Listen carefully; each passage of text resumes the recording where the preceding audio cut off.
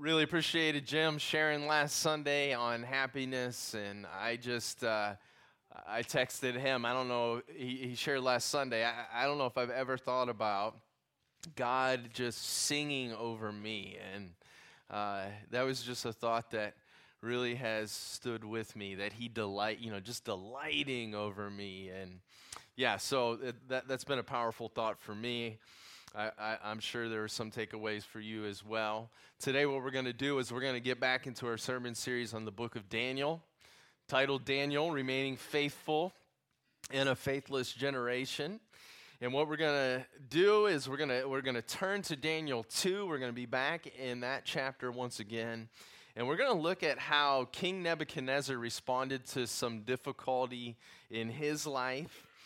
And we're going to even take a step further. Instead of just looking at his external circumstances, we're going to investigate his heart a bit. What was in his heart that led him to respond to his difficulty in the way that he did? So what were those internal movements of King Nebuchadnezzar's heart that led to his external behaviors? Because that's how it works, doesn't it? That's how things go. What lurks, deep in our hearts, eventually it comes to the surface, especially when the heat's on, right? When we face adversity, difficulty, challenge. And so I think there's some real spiritual insight in this chapter, and how the king responded to his difficulty. So let me pray, and then we'll look at the passage. I'll read it to you, and then we'll consider what it might mean for us this morning. Lord Jesus, we thank you that you are our King.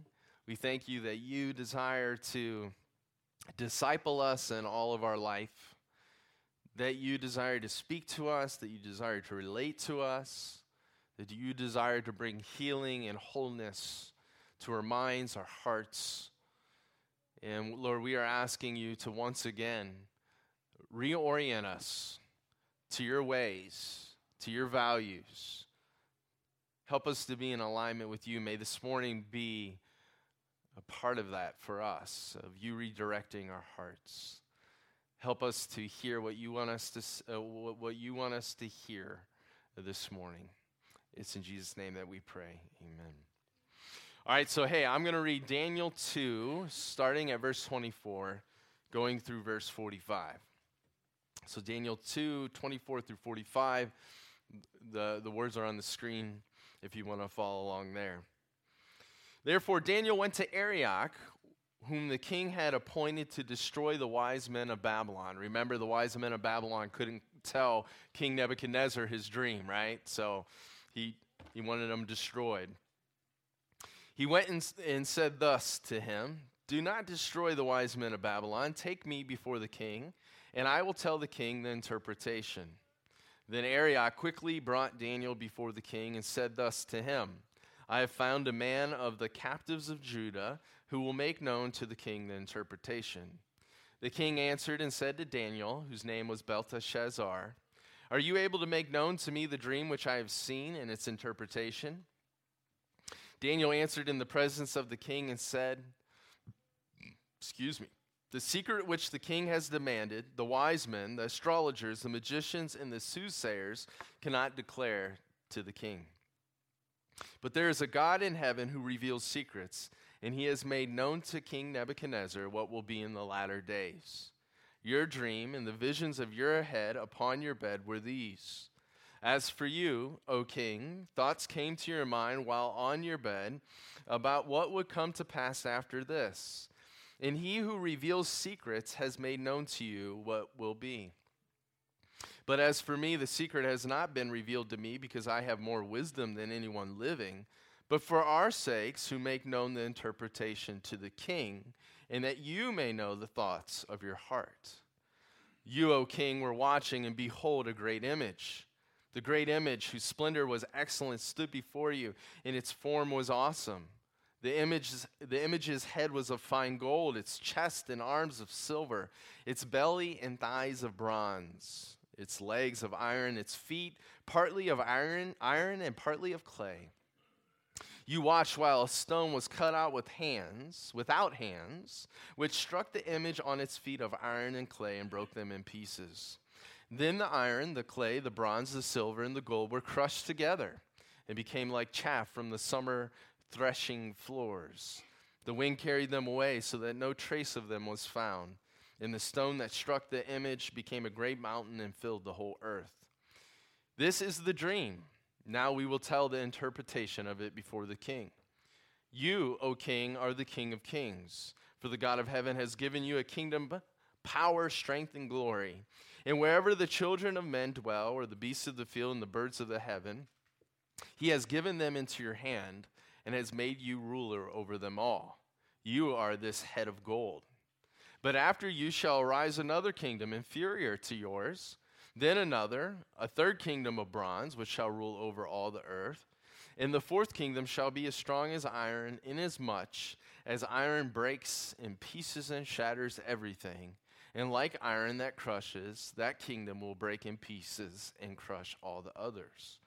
Whereas you saw the feet and toes, partly of potter's clay and partly of iron, the kingdom shall be divided, yet the strength of the iron shall be in it, just as you saw the iron mixed with ceramic clay. And as the toes of the feet were partly of iron and partly of clay, so the kingdom shall be partly strong and partly fragile. As you saw iron mixed with ceramic clay, they will mingle with the seed of men, but they will not adhere to one another, just as iron does not mix with clay. And in the days of these kings, the God of heaven will set up a kingdom which shall never be destroyed. And the kingdom shall not be left to other people. It shall break in pieces and consume all these kingdoms, and it shall stand forever. Inasmuch as you saw that the stone was cut out of the mountain without hands, and that it broke in pieces the iron, the bronze, the clay, the silver, and the gold, the great God has made known to the king what will come to pass after this. This dream is certain, and its interpretation is sure. Holy moly, when you read a passage like that, it's just like, what on earth am I reading, right? And so it takes your attention, it takes study, it takes really engaging with the text. So this whole passage is about this dream that King Nebuchadnezzar had. And this story of Neb and his dream is really a microcosm of the whole human experience, the whole human condition, what's gone wrong with humanity. In just one chapter, and then looking at just one man here, we learn the problem of the entire human race. We learn the consequences of the problem. We learn the solution to the problem. And then we learn how to go about assessing if we've been infected with the problem ourselves. So we got the problem, we got the consequences, we got the solution, and then we got the inspection. So let's start with the problem. What's wrong with the human race? Why are people so broken? Why are there so many hurt people hurting people? Well, like Nebuchadnezzar, we have built our life on a faulty foundation. That's the problem. Remember that back in the 6th and the 5th centuries BC, King Nebuchadnezzar, he was the most powerful man in the world, and he was ruling over the world's most powerful nation, Babylon. And at that time, he was in control of most of the known world. I mean, this guy had power that we really don't even see today. He had that much power. Some would argue that he's one of the top most powerful people in the history of the world, top 20, some would argue. And as a result, Neb had the best of what the world had to offer. So wealth, check. He owned the world, right? Power, check. He could take any person's life at any time. People had to do what he said, right? Success, check. His military conquests included victories over Egypt, over Assyria. His building accomplishments included temples and huge walls and canals and bridges and dams, the hanging gardens are considered that he created in Babylon, are considered one of the 7 wonders of the ancient world. So success, accomplishments, check, right? Servants at his beck and call, check, right? He had magicians, astrologers, sorcerers, Chaldeans, wise men, including Daniel, serving him. Glory, check. He was known as the powerful, the mighty, the great, the glorious King Nebuchadnezzar. By the world standards, he had it all. He had the world on a string, right? And Daniel says as much in verses 37 and 38. Look at how Daniel talks about King Nebuchadnezzar in these verses. He says, "You, O king, are King of kings. For the God of heaven has given you a kingdom, a power, strength, and glory. And wherever the children of men dwell, or the beasts of the field and the birds of the heaven, he has given them into your hand and has made you ruler over them all." So there was no argument on Daniel's part. Neb, I mean, he was the man. He was the undisputed champion of the world. He had the big, buckled belt to prove it, right? Look at the phrases that Daniel uses to describe Neb's power. So it really takes us back to Genesis 2. Check it out. When God put the first humans in charge of the world, he says Neb he's got power over the beasts of the fields and the birds of the heaven. Neb, you rule over them all. And you know what else? Neb knew he was on top of the world also. He knew he was living high on the hog. Look at Daniel 4:30. Daniel 4:30 records Nebuchadnezzar strolling around his palace, saying this, "Is not this the great Babylon that I have built for a royal dwelling by my mighty power and for the honor of my majesty?" Do you know what King Nebuchadnezzar was really saying? He was saying, I am worth something. I have value. I am significant. I matter. I'm important. How do I know? Look at the power that I have. Look at what I've accomplished. Look at my wealth. Look at this kingdom that I've built for myself. The foundation that Neb built his life on, where he was finding all of his significance, his security, and satisfaction, it was in achievement, having power over others, making a name for himself, amassing a whole bunch of wealth. And I think we today, we think, what a fool, right? But we have the tendency to do the same thing, don't we? We have a tendency to look for security, meaning, significance, happiness in all the wrong places. We have a tendency to look to get our needs met in foundations such as King Nebuchadnezzar's and more. To the faulty foundations of achievement and success and power and wealth.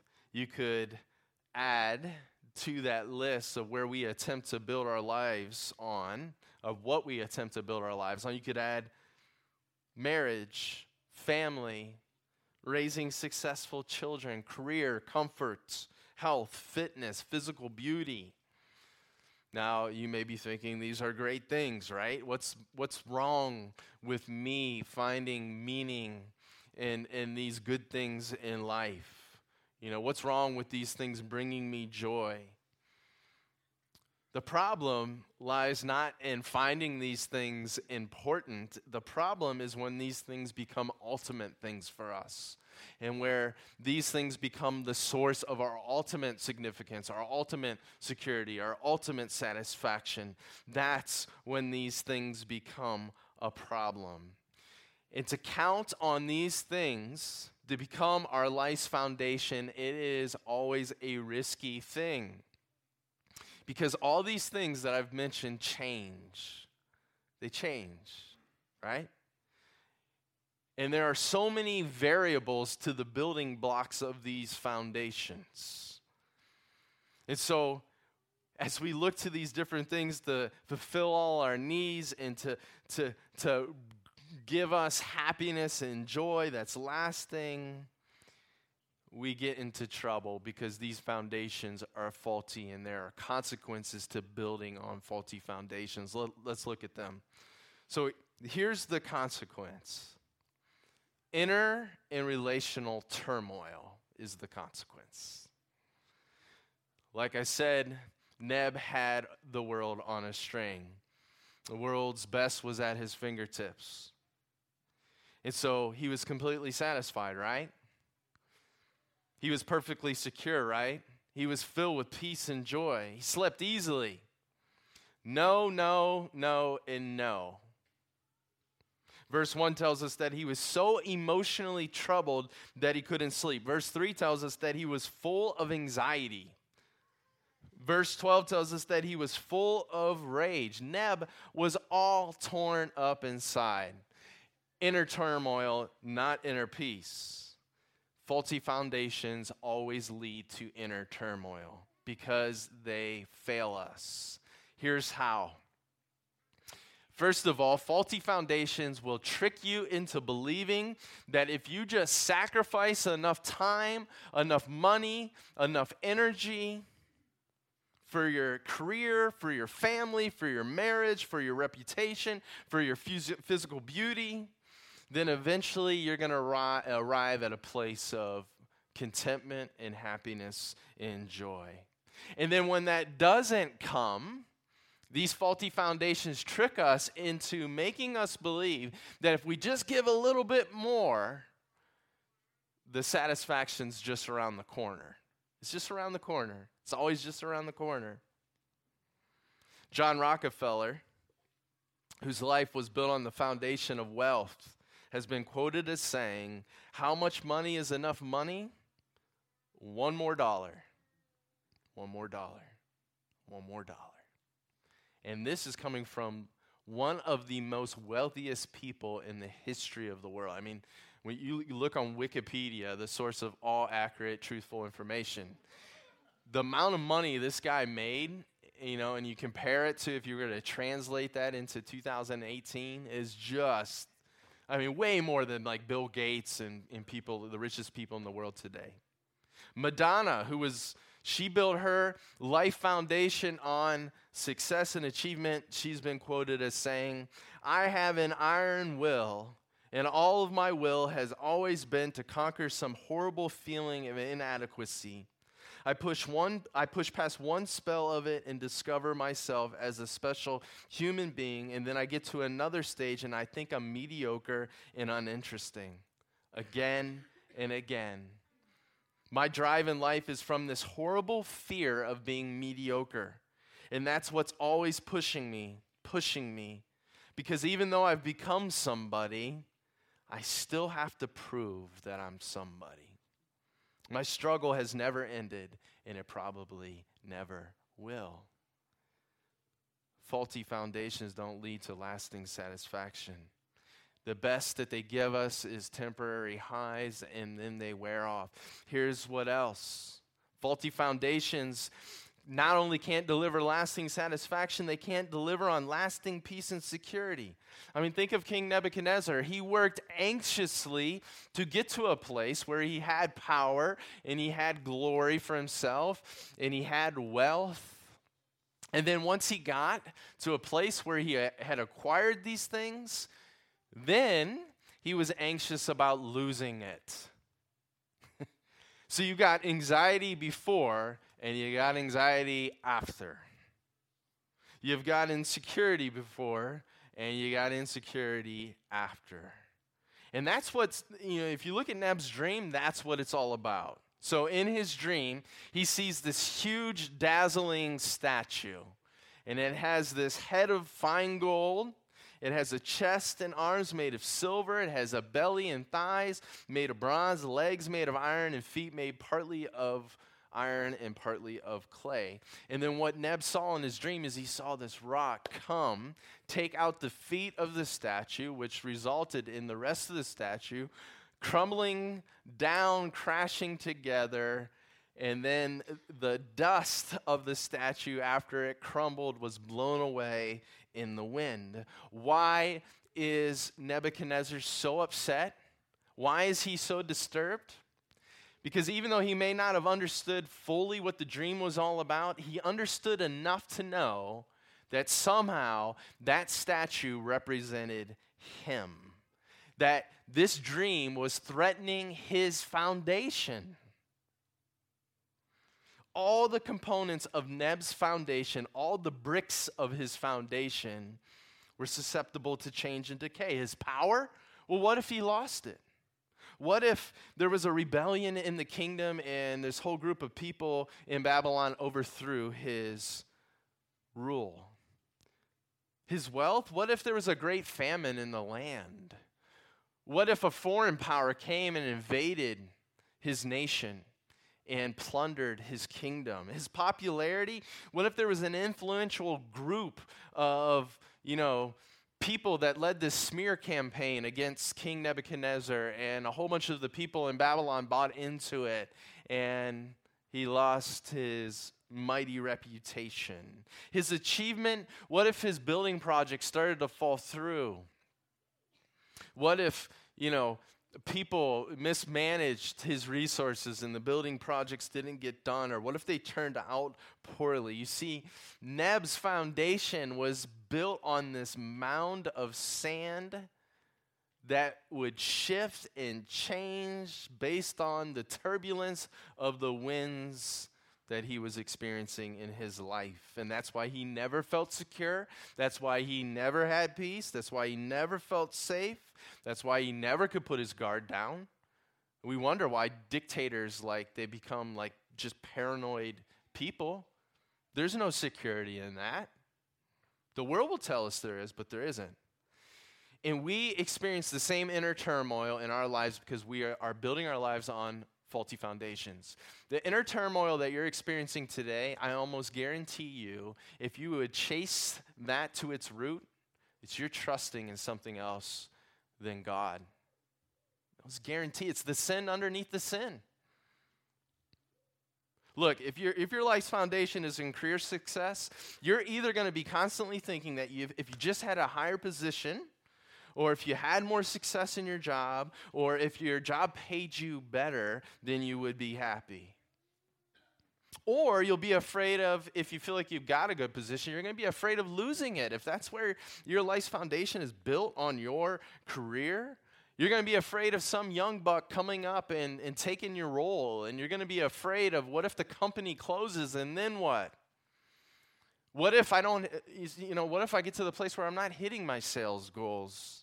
There's no peace in that.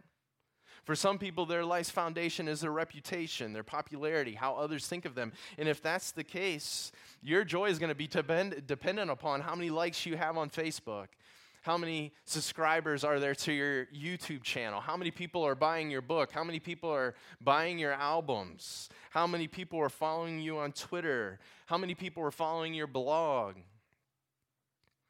For those people whose life foundation is their appearance, their mood and their happiness and their security and satisfaction is all going to be driven by what they see looking back at them in the mirror, which is no security. We're all going to wither and die unless Jesus comes. So we can't, if our foundation is our looks,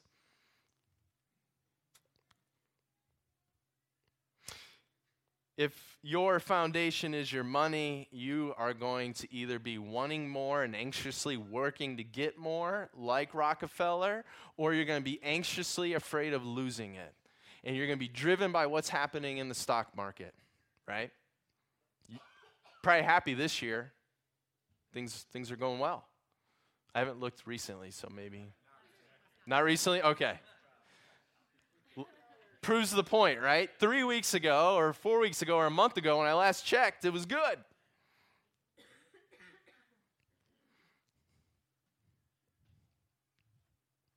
You get the point, I'm sure. And we could keep going on and on and on. Tim Keller writes this, and I think it's so good because when our foundation, these faulty foundations, when they eventually fail us and crumble underneath us, then what?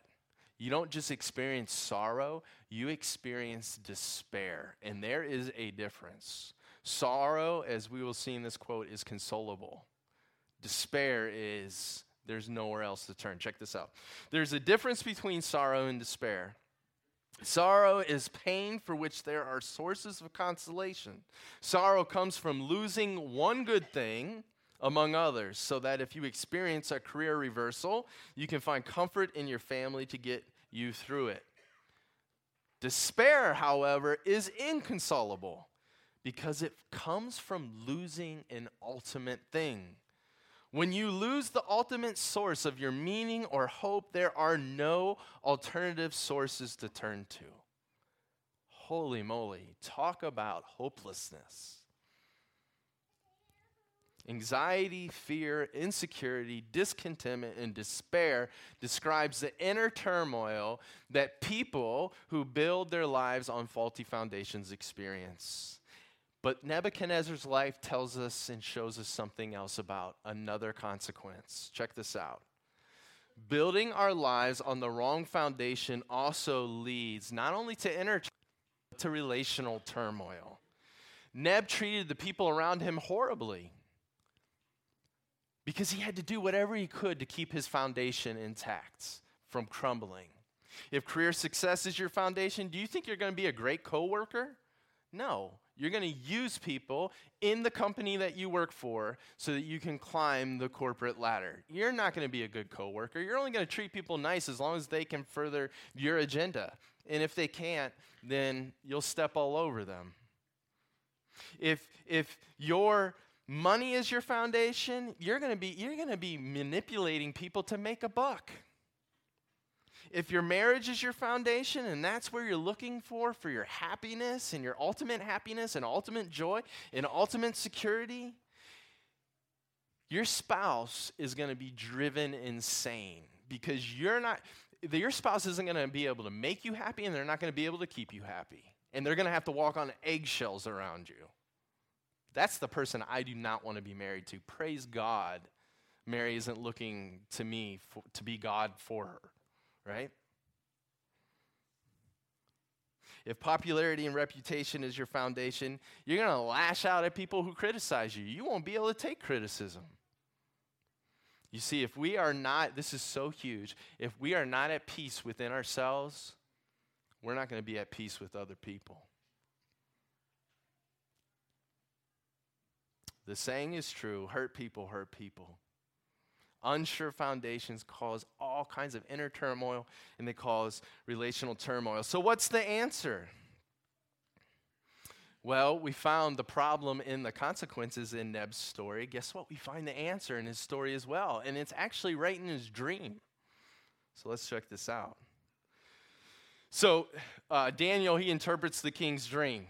And God enabled him to provide this interpretation. And what Daniel talks about is that, all right, hey, Neb, you are that head of fine gold, and that's your kingdom.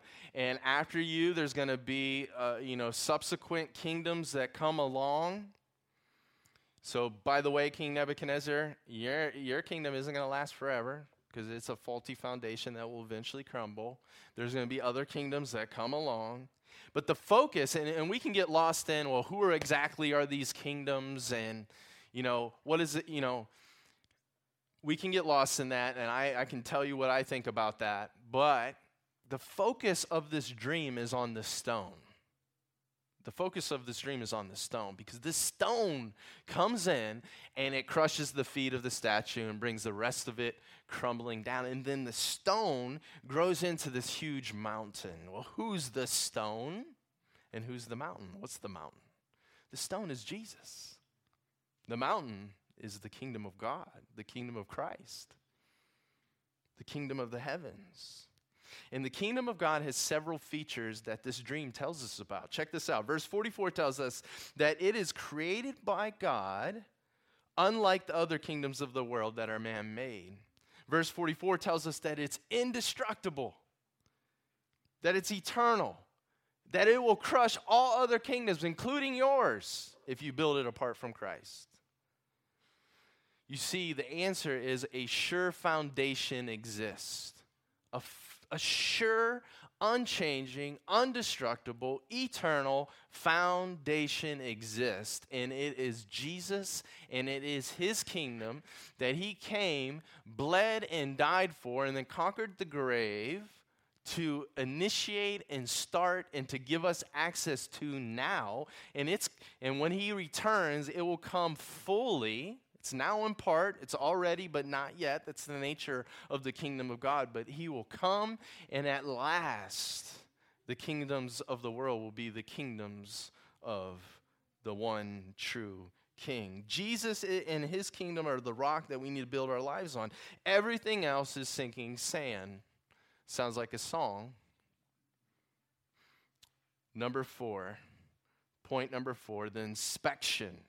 So we got the problem, the consequence, the solution, and then the inspection. So often we live just unconsciously aware of what we're building our life on. Life's foundations are kind of like glasses. I've used this analogy before, but it's a good one. I'm going to use it again. So our glasses, a person that wears glasses all the time, they forget they have their glasses on, right? And they hardly ever take off their glasses to look and examine their glasses. But yet they see all of life through those glasses. That's how our life's foundations are. Normally, they're operating in the background, right? And we're not even really aware of what we're building our life on, but yet it informs and influences all of our actions and our choices. And so sometimes we gotta examine the foundation. Is it the right foundation? Is it the secure foundation? Right?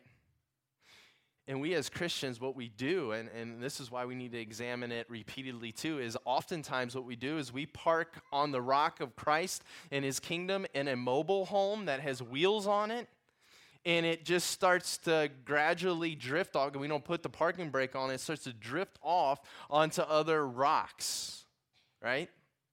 And so we got to make sure that, wait a second, I got to get back on the rock, and I need to develop some real deep roots in the rock.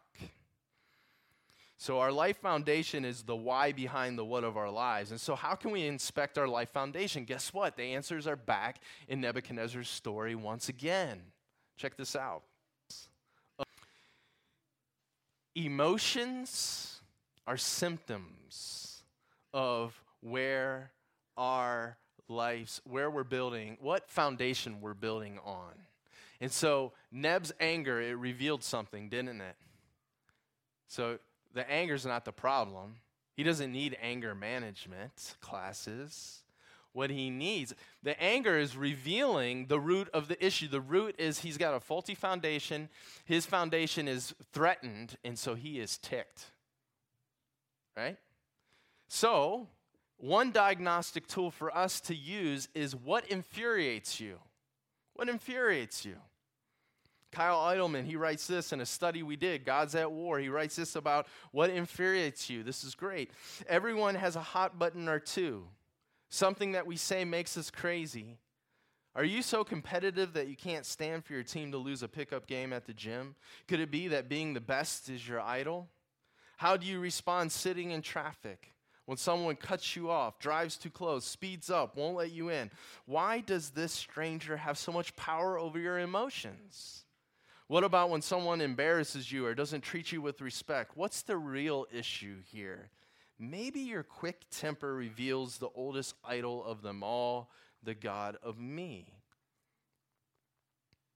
What infuriates you? King Nebuchadnezzar, so it wasn't just his anger that revealed his faulty foundation. You know what else it was? His anxiety. He was worried. Our anxiety, our fear, our insecurities, they can reveal what we're building our life on. And so I ask you this morning, what do you fear? What do you worry about? This is what Idleman writes about this question. It could be the idea of losing someone significant or losing your job or house or talent. By the way, I was at my financial advisor talking with him. You know what insurance that doctors make sure that they have even before life insurance? disability insurance. They fear losing their ability to do what they do and make the money they make. Wasn't planning on sharing that, so maybe it's the fear of being alone. You can care so deeply about something that it has a hold on you deep inside and is revealed when your mind is in freeform mode at night.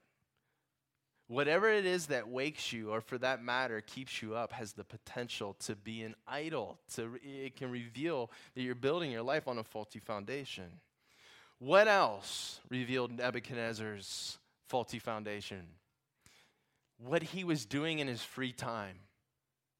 When he had time just to, unplug, relax a bit. Check this out. What's Neb doing when he has time to do that? Where's his mind at? It's on, look at this kingdom and how great and how wonderful this kingdom is, and I am for building this. That's where what he was doing in his solitude. Tim Keller writes this: Archbishop William Temple once said, "Your religion is what you do with your solitude." In other words, the true God of your heart is what your thoughts effortlessly go to when there is nothing else demanding your attention. What do you enjoy daydreaming about? What occupies your mind when you have nothing else to think about? Do you develop potential scenarios about career advancement or material goods such as a dream home or a relationship with a particular person? One or two daydreams are not an indication of idolatry. Ask rather, what do you habitually think about to get joy and comfort in the privacy of your heart?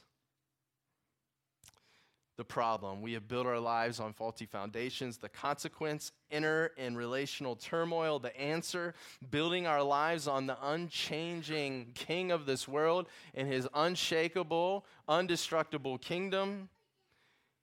The inspection: we need to look at our emotions. What infuriates us? What are we worrying about? And what are we daydreaming about? Let's pray. Father, we are so thankful that you are a rock, that you do not change, that you're the same yesterday, today, and tomorrow. Lord, help us to build our life upon you and your kingdom and your kingdom's values and your kingdom's ways, so that we are not blown and tossed back and forth by the waves of life. Lord, I pray that you would search our hearts and reveal to us where we're in that mobile home without the parking brake on, drifting off of you and you as our rock, and drifting onto other sources, other foundations to build our life on. And may we not be people, Lord, that try and be on one foundation and then on your foundation simultaneously, because that doesn't work either. May we be all and only for you, Jesus. It's in your name we pray. Amen.